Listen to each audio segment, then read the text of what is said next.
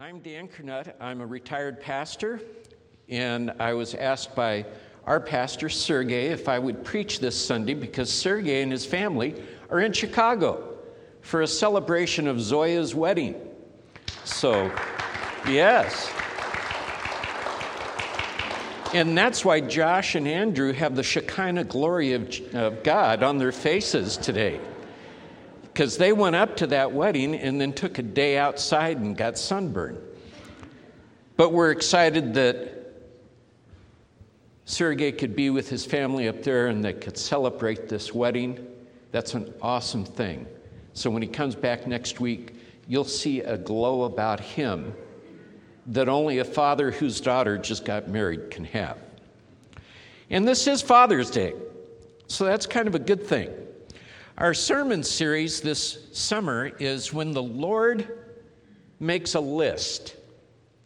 And when Sergey called me and said, "Could you preach on the 18th?" I said, "Absolutely."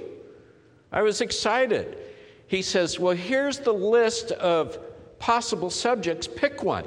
And David's mighty men jumped out at me, and I said, "I want to preach that one." What a mistake.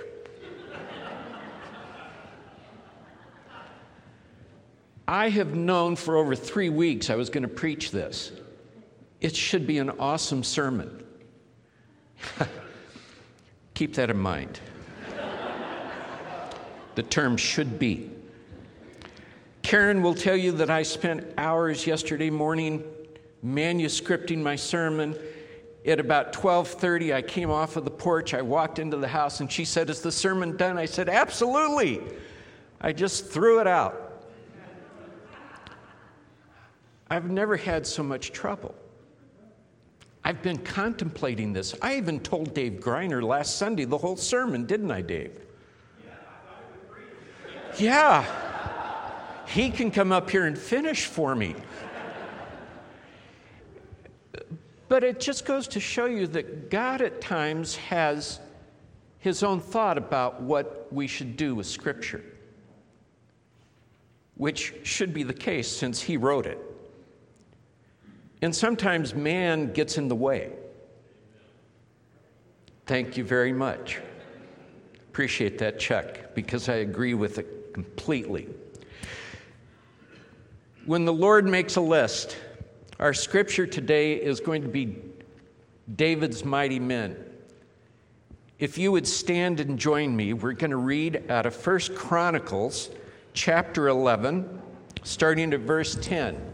And I forgot to look up the page number in your pew Bible. 323. Oh, 343. Well, 23 might be fun too. Now, these are the chiefs of David's mighty men who gave him strong support in his kingdom, together with all Israel, to make him king, according to the word of the Lord concerning Israel. This is an account of David's mighty men. Jashobeam, a Hakmonite, was chief of the three. He wielded his spear against 300, whom he killed at one time. And next to him, among the three mighty men, was Eleazar, the son of Dodo. Don't make fun of his name. The son of Dodo, the Ahohite. He was with David at Pastamen when the Philistines were gathered there for battle. There was a plot of ground full of barley, and the men fled from the Philistines. But he took his stand in the midst of the plot and defended it and killed the Philistines. And the Lord saved them by a great victory.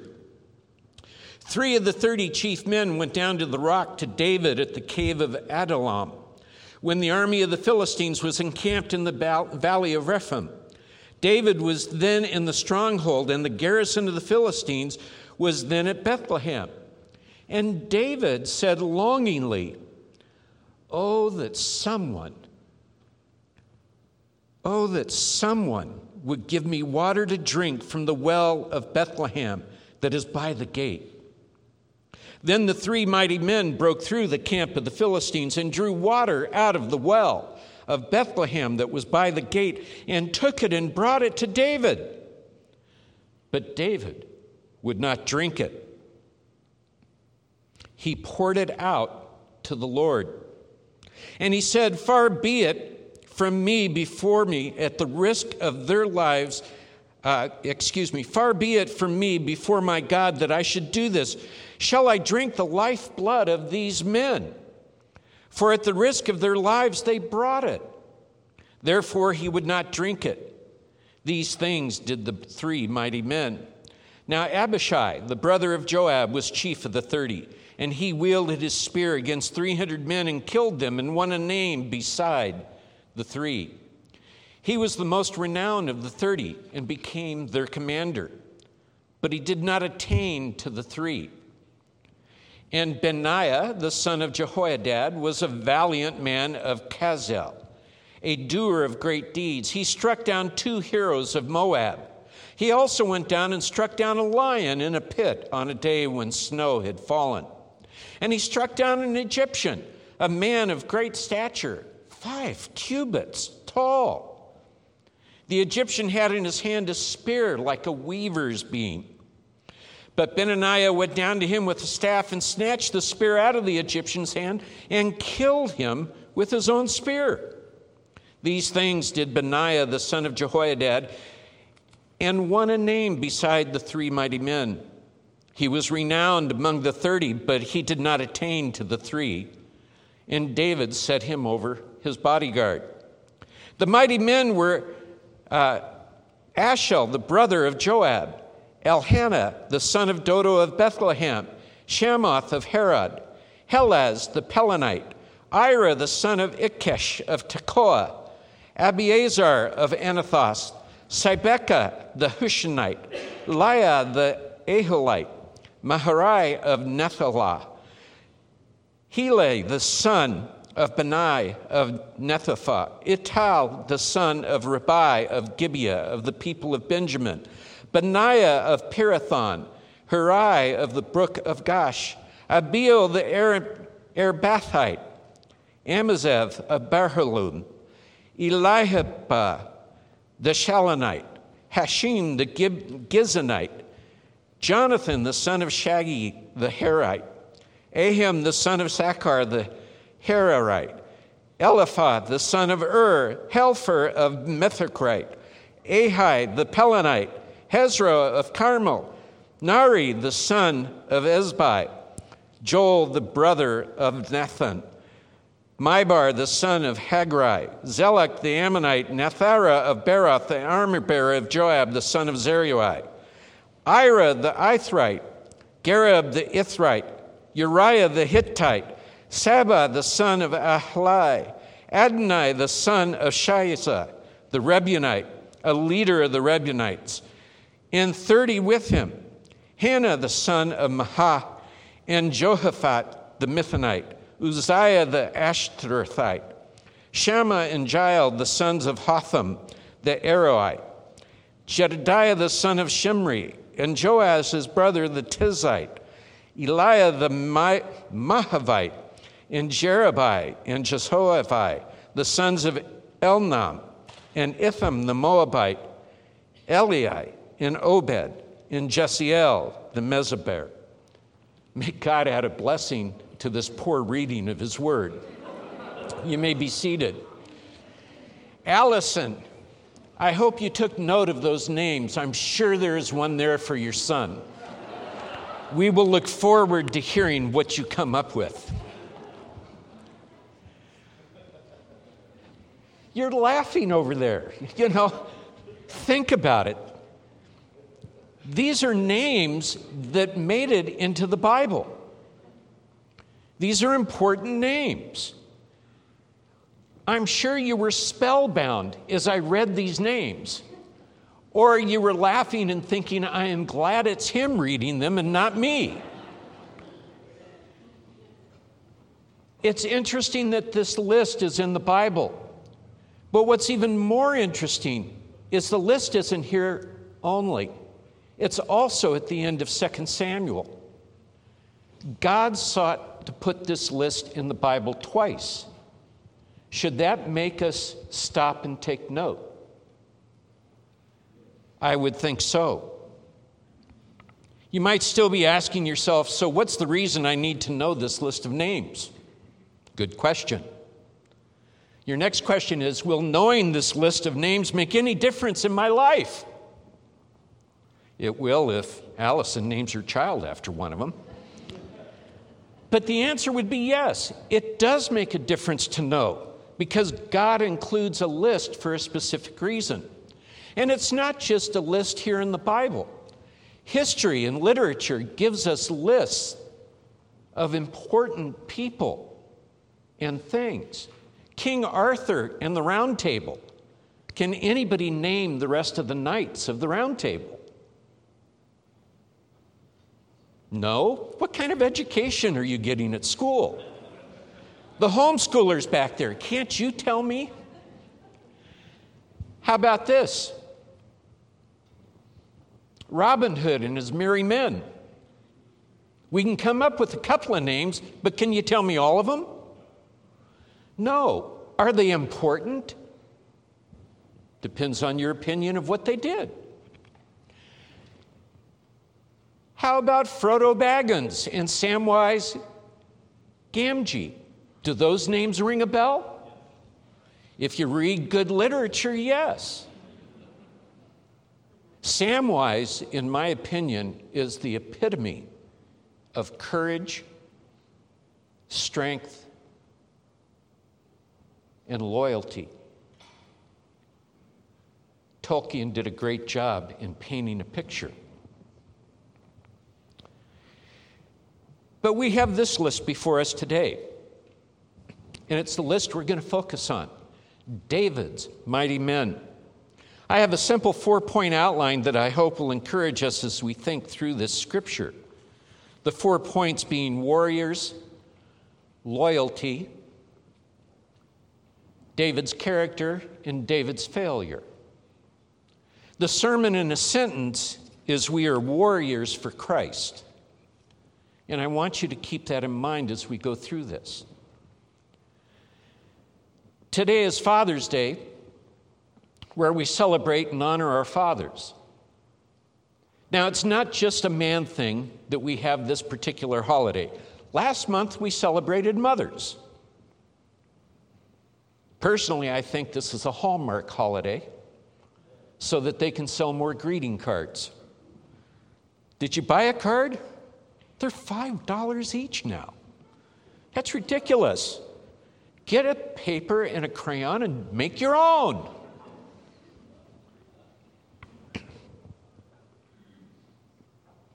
When God created the heavens and the earth, He also created all living things on land, in the sea, and in the air. And He also created man and woman. Man to subdue the earth, and women as a helpmate for man. And I can attest that women are a good helpmate for man. My wife wrote me a note just before I walked up here.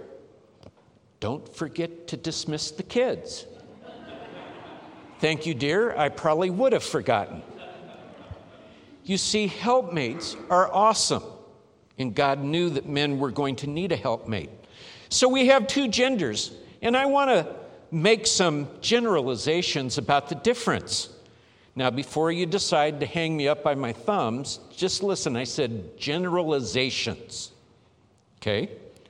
Women are often thought of as nurturers. True? Men are thought of as many things. But men are often thought of as protectors, providers, warriors. Now, it doesn't mean that men aren't also nurturers, but that is a general attribute given to women. They nurture their children from birth through toddler, through grade school, through teenage years, bless them for that. And then they turn them loose on the world. Fathers have some input, but mothers have the main job there. But overall, when we think of men, we have a tendency to think of warriors, our first inclination when we think about the male gender. Why is that? I think it's often because men want to feel that they are strong, that they are able. Now, after the fall, sin entered our world. And soon after sin entered our world, violence entered our world. We have the story of Cain and Abel. One brother murders the other, and violence is sown into our DNA in a sense. Ever since then, there has been battle, war, murder, strife.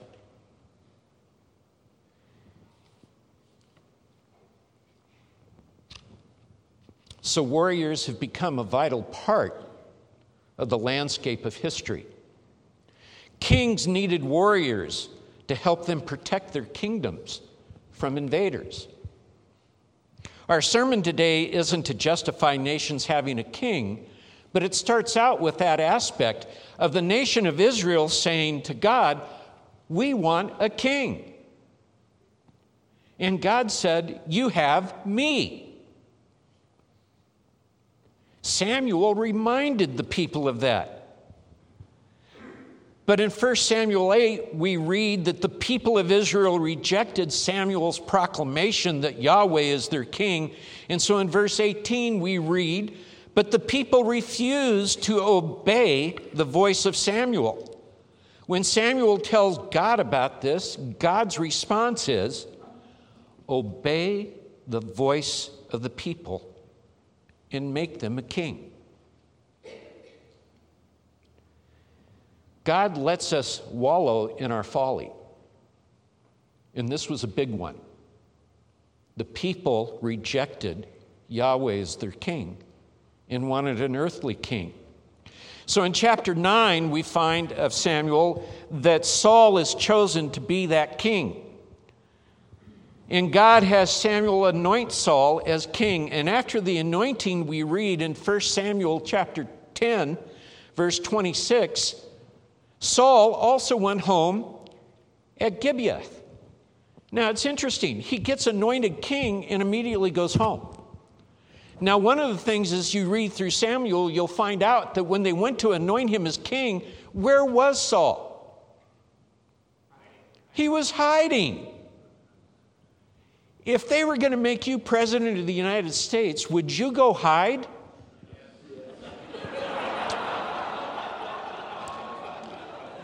I should have known. Maybe it would be better to say, if they made me president of the United States, would you go hide? Yes, and for right reason. But Saul was hiding. They had to go track him down. They had to bring him out, and they made him king. And as soon as they made him king, it says everybody went home, including Saul. He goes home to Gibeah. 1 Samuel 10:26, but then it says, "And with him went men of valor to attend to and serve the king." Men of valor.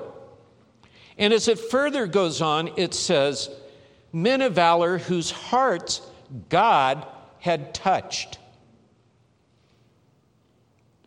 God appoints men of valor to go with the king, to serve and to protect.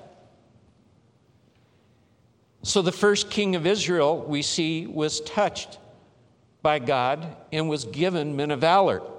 Now David is being anointed king, and we get a list of 30 plus men who are called David's mighty men. Between this reading and in the end of 2 Samuel, we have 37 names that come to light, these men that joined David. And these men are somewhat amazing. Did you pick up on that as I was reading this? These men are somewhat amazing. Now the chiefs of David's mighty men who gave him strong support in the kingdom, together with all Israel to make him king according to the word of the Lord concerning Israel. This is an account of David's mighty men. Jehoiabim, A Hackmanite was chief of the three. He wielded a spear against 300 men, whom he killed at one time. That seems a little much, doesn't it? 300? Really? I just found that a little hard to believe. Next among the mighty men was Eleazar, the son of Dodo the Ahohite. He was with David at Paddamin when the Philistines were gathered there for battle. There was a plot of ground full of barley, and the men fled from the Philistines. But he took his stand in the midst of the plot and defended it and killed the Philistines, and the Lord saved them by a great victory. Really? This is a guy that's going to be with David. That's quite a feat. And it goes on from that, and we hear all kinds of things. And I have to tell you, when I read some of this, I thought, not a chance, because in Samuel, when he talks about the mighty men, when he talks about Jehoiakim, or Jehoiabim, he said he killed 800 men. And I'm like, okay, 300 men, 800 men. I stood in the plot and I killed all the Philistines that came and I defended the plot. How many people? This can't really be true, can it? It got me to thinking. And I wanted to validate that the Bible isn't just blowing things up and giving us hyperbole, but that the Bible is accurate. And so I went to the internet. Don't you go to the internet when you have questions? But I went to the internet and I typed in the search engine, Medal of Honor. And there are many sites that come up on Medal of Honor. Over 3,500 men and one woman have received the Congressional Medal of Honor for heroism above and beyond. Sites will give you their stories. And I'll have to tell you, this was probably part of my problem. For 3 weeks, I've been reading these stories, person after person, and just totally taken by what I read. And I realized as I read that Scripture is not blowing things out of proportion. That there are warriors who have done amazing things.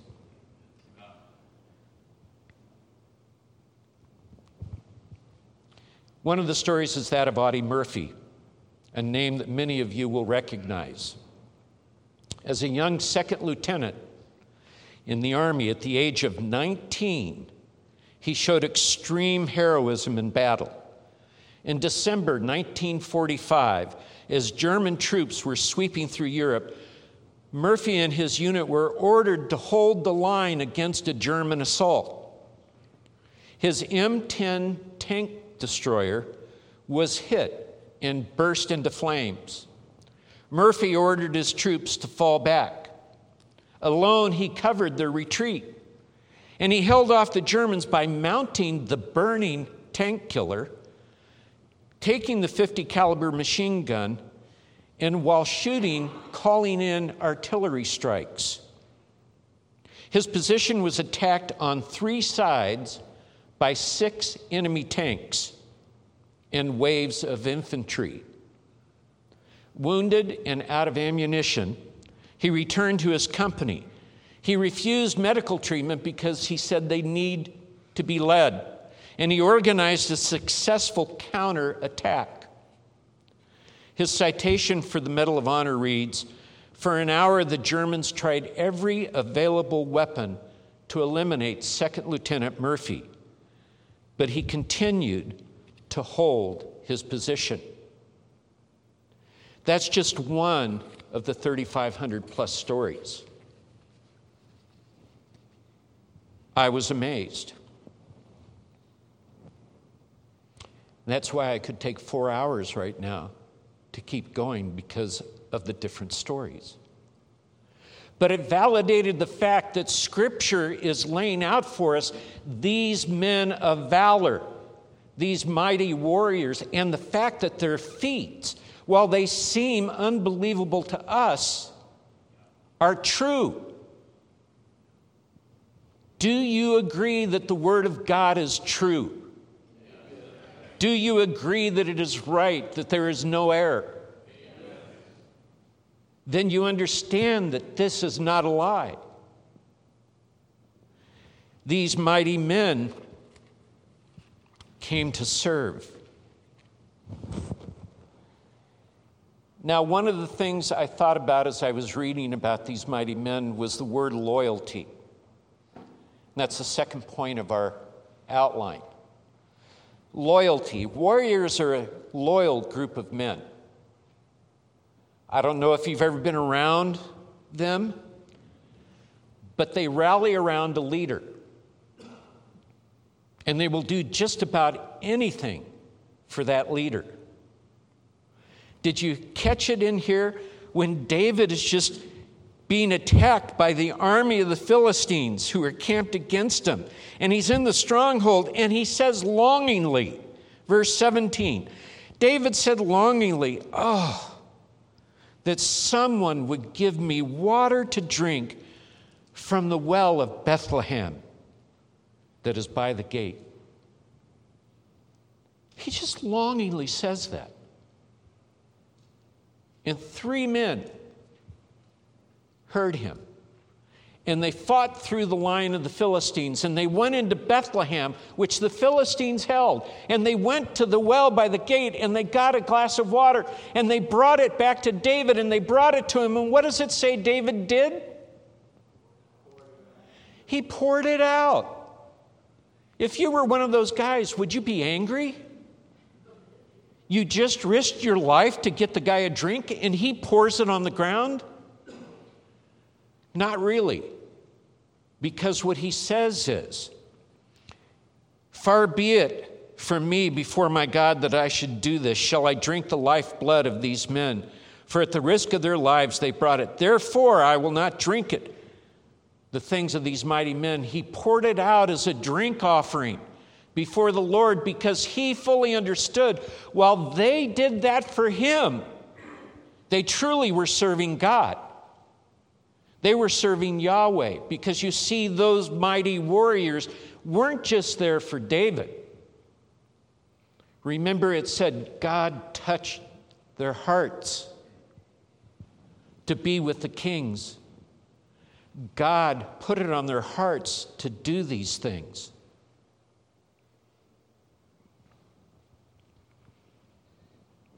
Loyalty is not just a trait for military people. It can be said for all kinds of teams. I worked with a team of missionaries for 22 years. And I can tell you that no better people on the face of the earth had I ever met. I loved working with those folks. We did a lot of things. Again, I could tell you stories for hours. But it was a team, and it was a leader that brought us together. A leader who said to my youth group, "I need people to teach Bible club." And at 15 years of age, I said, "I'll do that," to go into the inner city of Los Angeles and teach Bible club. This man not only took me and 30 other high school students, but he discipled me. He spent time with me. And when I graduated high school, he invited me to be on staff. I was the number 3 staff person for the organization. And he moved me into the inner city by myself. Thank you very much. I don't always forgive him for that. But others came along, and we served, and we led children and teenagers and adults to Christ. And we served a mighty God. And there was a loyalty among our team. There was a desire to serve not only our leader, but to serve God. Now, I was never in the military. So I don't fully understand some of the aspects of warriors in that regard. Some of you in here have been in the military, and you may understand that. You may understand that there's a bond that comes. Well, a second group of people that I served with was the Wichita Police Department. I served as a volunteer chaplain. Wow, did I learn a lot about what it means to be part of a group of warriors. You see, most chaplains, you just delivered emergency medical notifications or death notifications to the people in your city when trouble happens. So if somebody died in a car accident, the chaplain would go out and let the family know. Wonderful duty. Karen used to call it the pager of death, because when the pager went off, she knew 9 out of 10 times somebody had died. But I took it a little step further. I said, well, do I also get to ride with the officers? And they said, well, no chaplain's really ever done that. I said, well, I want to do that. I want to get to know these men and women. And so I got to ride with them. And I got to have fun with them. When friends used to ask Karen if she and I wanted to come over on a Friday night, she used to say, well, Dan's not available Friday night. Why not? Well, you know, most people watch cops on TV. He's out playing it with his friends. Because I would go down and ride with the officers. I thought if I'm to be a chaplain, I need to get to know them. A lady in my church said, would you find my brother Terry, who's with the Wichita Police Department, and would you reach out to him? He needs to come back to the Lord. Terry was known as the most aggressive officer in the department. He was gruff. He was tough. He was not somebody you wanted to cross. And I told Angie, I'll look for your brother. This ought to be fun. He was the detective on a major case squad that was called the SCAT team. All they did was drive around town and wait for calls to come out about gunfights or knifings or whatever. And they would go to those. They picked what they called the cream of the calls. Well, I wasn't with them. I was with another officer, and we were coming on a house, and there came this car off of this house that we knew was a drug house. And Carlos says, let's take him. Okay. He fires up the lights. We take off after this car. It takes off. It turns down a dead-end street down by the train yards. And it goes flying down that road, and we're flying right behind him, and Carlos is on the radio, and he's calling for help. And we're getting there, and the car screeches to a halt, and we screech to a halt. And Carlos says, let's go, chaplain. You take the shotgun. Okay. And we step out, and I hear him calling for backup because we really are on our own. And all of a sudden, I hear this voice say, Carlos, is that you? This is over the radio. And he says, yeah.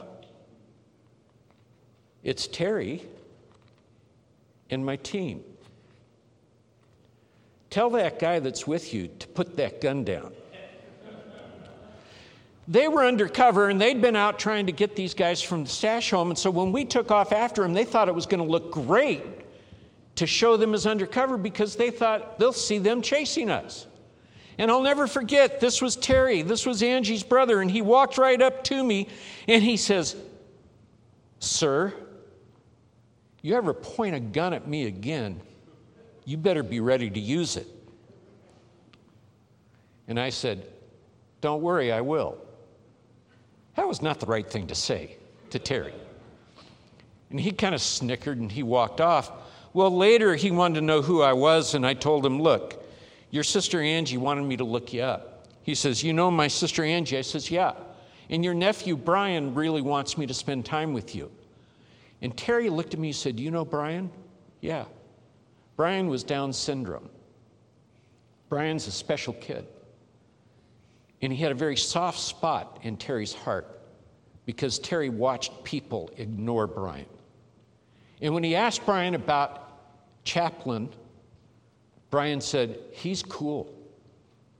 So they invited me to ride with them, and Karen will tell you I rode with these men, and I learned a lot about warriors for this man, because one of the things he said to me when we first got in the car is he says, you are always considered backup when you're with us, but I don't trust you. I don't know you. I don't trust you. Later on, a few weeks later, we were shot at. And there's something that happens when you get shot at. And Terry and Jeff started running toward the gunfire. And like a fool, I ran after him. And when all was said and done, Terry turned around and he took me by the shoulders and he said, now I trust you. Good job. And for years, he and I rode together. And I learned what being a warrior was. It was a fellowship of people.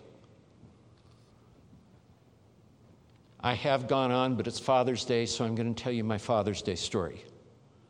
I'm only a father still in this sense that my son, Ryan, is sitting up here. My son, Ryan, for all intents and purposes, might not have been here.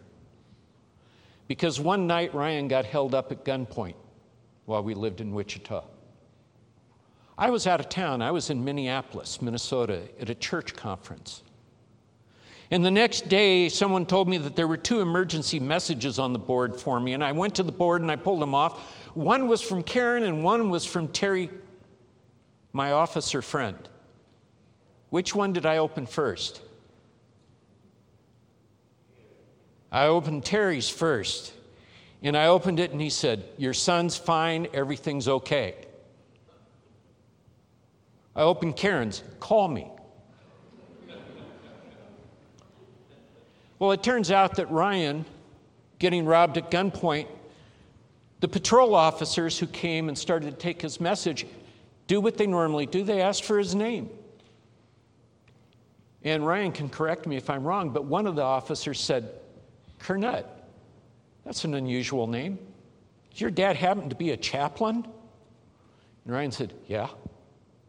And the officer turned and he got on his radio, and the next thing Ryan knows, a bunch of guys show up. It was Terry and Jeff and the rest of his squad. And they got information, and within a few minutes, they had gone out and they brought the kid back, right? The one that had robbed Ryan, they already had him. They brought him back. And what Terry told me was, we made sure that that kid and his friends knew, you don't mess with our chaplain's boy. That's loyalty. But it's camaraderie. It's team. These men are that for David. They will do anything for their king. They will protect him. They will keep track of him. They will guide him. They will follow him. They will have his back. You don't mess with our king, is what they would say.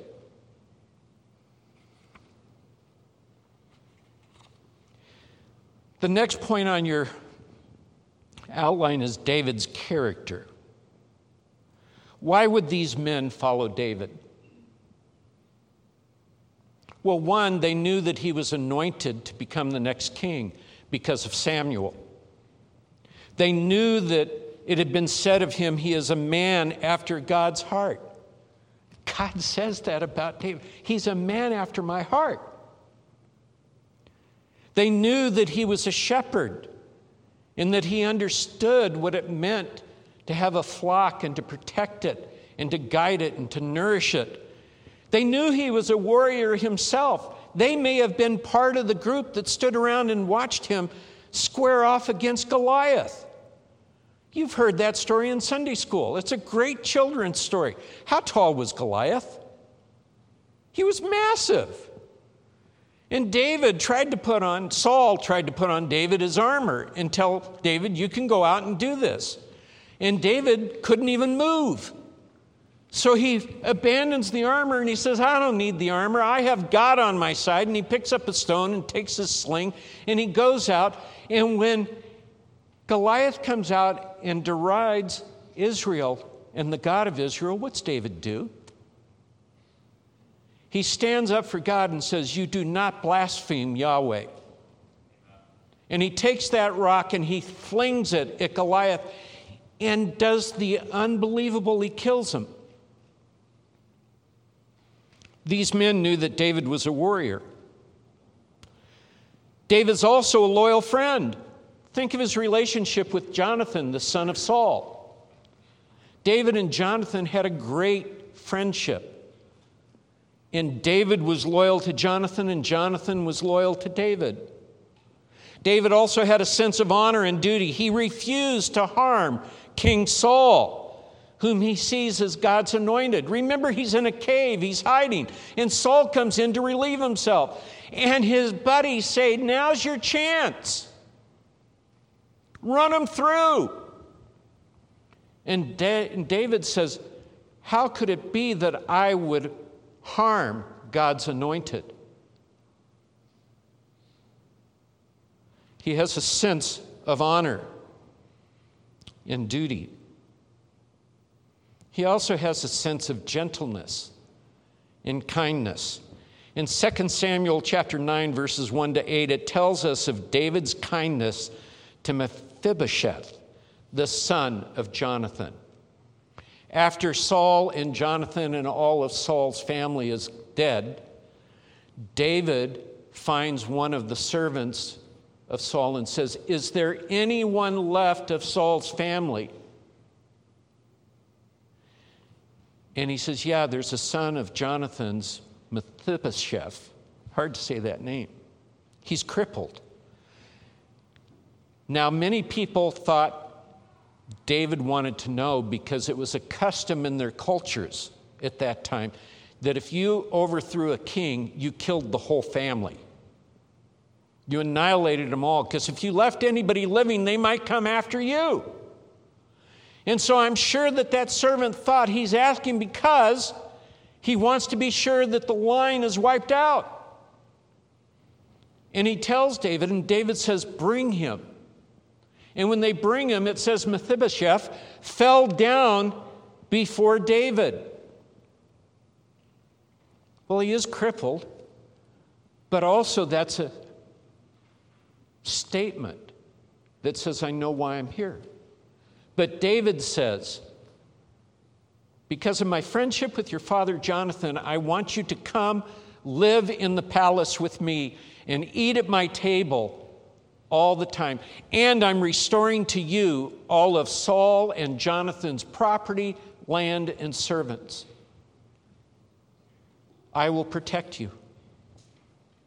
Kindness, gentleness. Bear with me for a couple of minutes, because I want to tie this back into Sergei's last two sermons. He brought us the list of the deeds of the flesh and the fruit of the Spirit. King Saul gives us a great example of the deeds of the flesh. King Saul was anointed as king at God's directive, but King Saul abandoned his walk with God, and the deeds of the flesh overtook him: anger and malice and jealousy.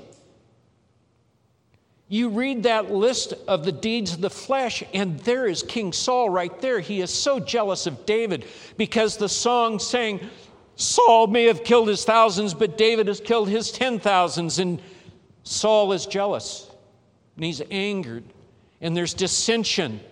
And you go right through that list. Then Sergei preached the next sermon on the fruit of the Spirit, and we look at David, and we find that fruit. A man who's walking by the Spirit, a man after God's own heart, a man who is a shepherd, a man who is a loyal friend, a man who is gentle, a man who is kind, a man who is meek. And this is why I struggled with this sermon, because I wanted to take another tangent that says, do you understand that warriors are not gruff, aggressive people? The majority of them are meek and humble. Go read that list of the stories of those who have received the Medal of Honor, and then pull up old Dave Letterman shows, and he has one man, Dakota, who after receiving the Medal of Honor is on Letterman's show. And Letterman asked him, "Why did you do what you did?" And he says, "It was my duty. They were my friends. I loved them. I would do anything for them." Not the things you expected to hear, but a humble statement of, "I did my duty." That's who these men are that are serving David, who are serving the others. And they serve David because of loyalty, because of humility, because of the fruits of the Spirit in their own lives.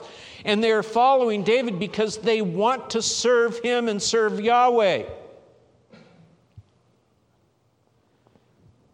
And then there's the last point on your outline. David's failure. We all love King David. We all have great stories of King David. But if we turn to 2 Samuel chapter 11, we find David's failure. The deeds of the flesh raise their ugly head. And in the season when kings would take their armies out to do battle, 2 Samuel tells us, King David sent the army out, but he stayed back in the palace. And while he's in the palace, he goes up on the parapet walls and he's looking out over the city, and what does he spy? Bathsheba. And the deeds of the flesh take hold. And David sins.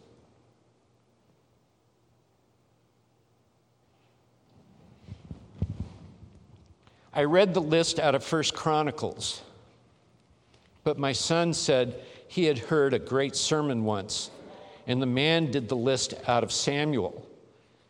And in Samuel, the list goes through all the names, and the very last verse says, "And Uriah the Hittite." Uriah the Hittite is one of David's mighty men, and David turns his back on Uriah, calls Joab and says, "Send me Uriah." And when Uriah comes, Uriah won't go home, because why should he sleep in his home and be with his wife while his friends, his buddies, his mighty warriors are out at war? I won't do that, so I will sleep at the door of the palace where I can protect the king. And David calls him in and says, "Why didn't you go home?" And he gives David an answer about loyalty that's unbelievable. He says, "How could I do that while the rest of your army is out fighting a battle?" More honorable than David, because David sends him back with a note for Joab. And he says to Joab, "Put Uriah at the front of the battle. And when it's at its worst, pull everybody back away from him, that he may fall in battle." Sin is compounded. Is that a leader you want to follow?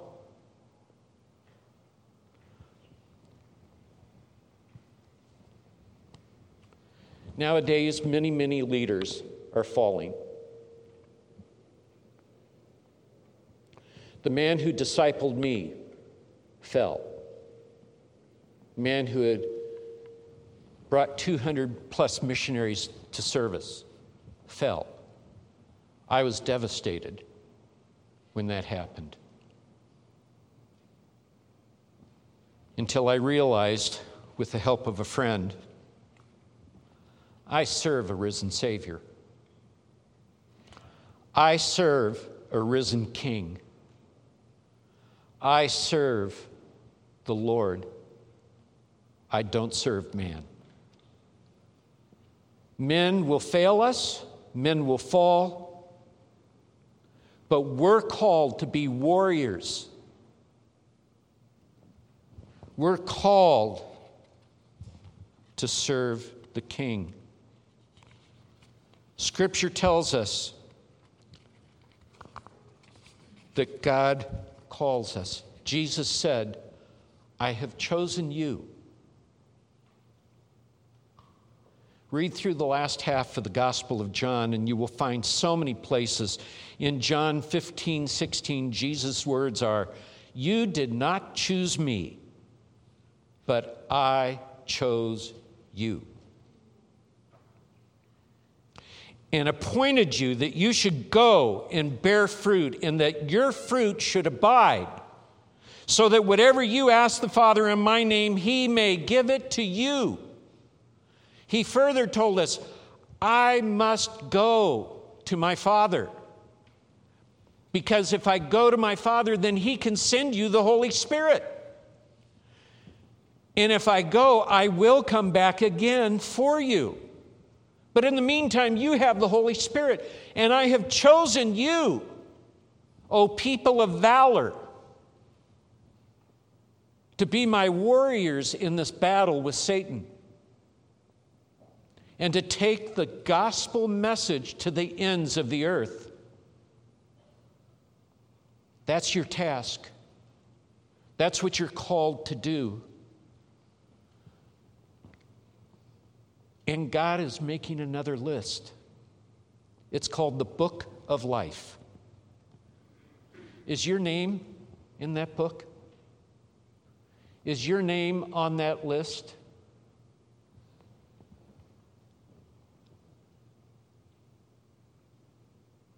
It's an important question.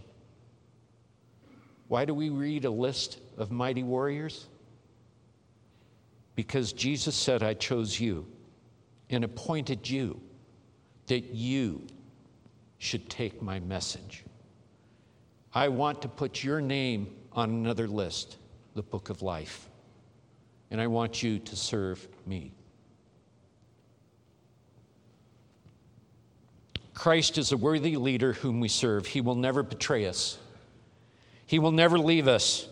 We have this assurance in his words.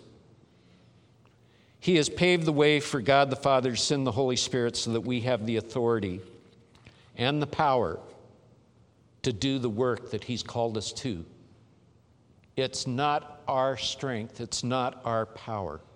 It's his working through us. Do you believe that?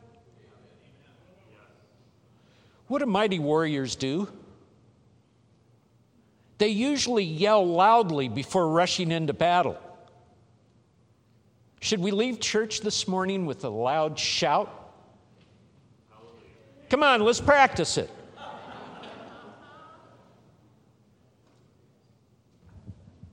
For God and the gospel. Let's go. Let's do this. We're his. He's ours.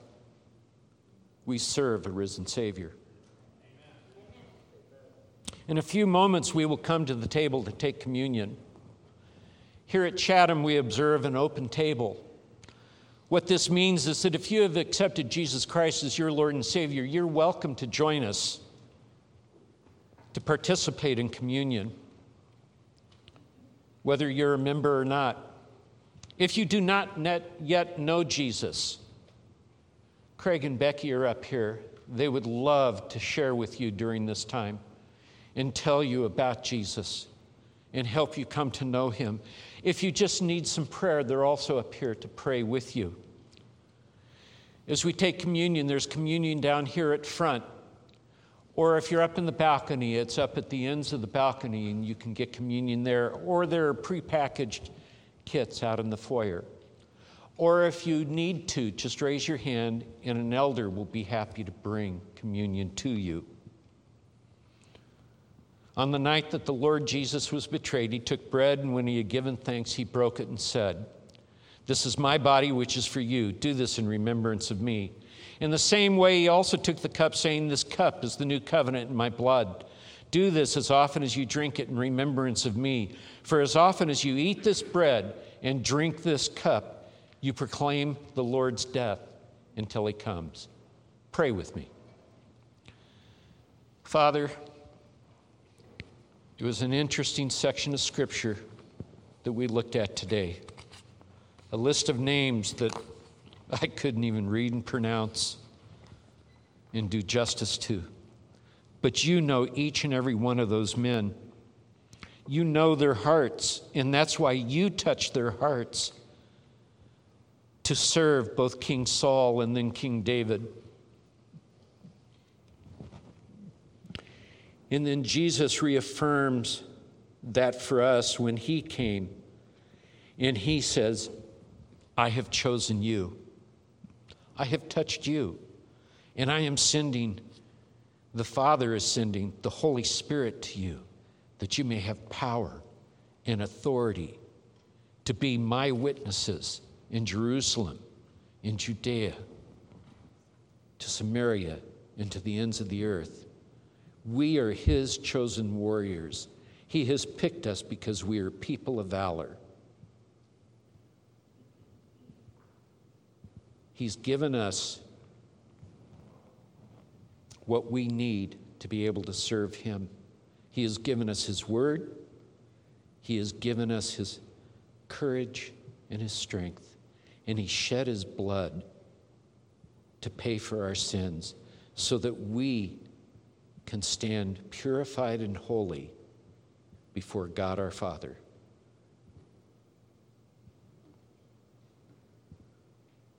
Come now and participate in remembrance of the Lord's sacrifice for us. Amen.